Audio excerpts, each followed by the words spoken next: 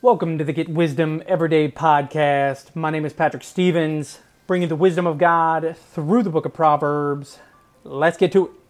Chapter 22, verse 7. The rich rules over the poor, and the borrower is servant to the lender. Let's reflect on this.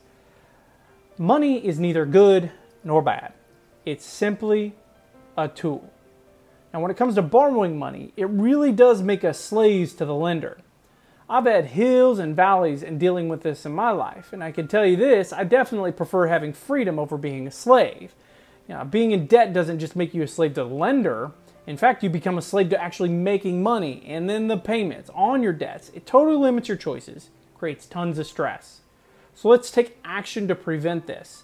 Let's choose to limit borrowing money where we can, and fight to get out and or stay out of debt. And now, if you're in debt, get in agreement with your spouse or a close friend on a plan to get out of debt. Now, if you're not, that's awesome. Do the same thing with savings or investments. I'm going to recommend a few resources to help out with this. The first is Total Money Makeover by Dave Ramsey. If you can buy it, buy it. If you can't, because of financial reasons, don't. Find a public library or somebody you know can give it to you.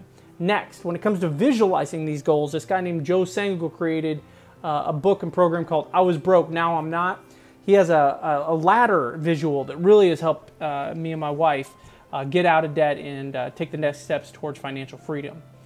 Finally, in all you're getting, get wisdom and get understanding about your money. I'm telling you, your future is financial freedom. God bless.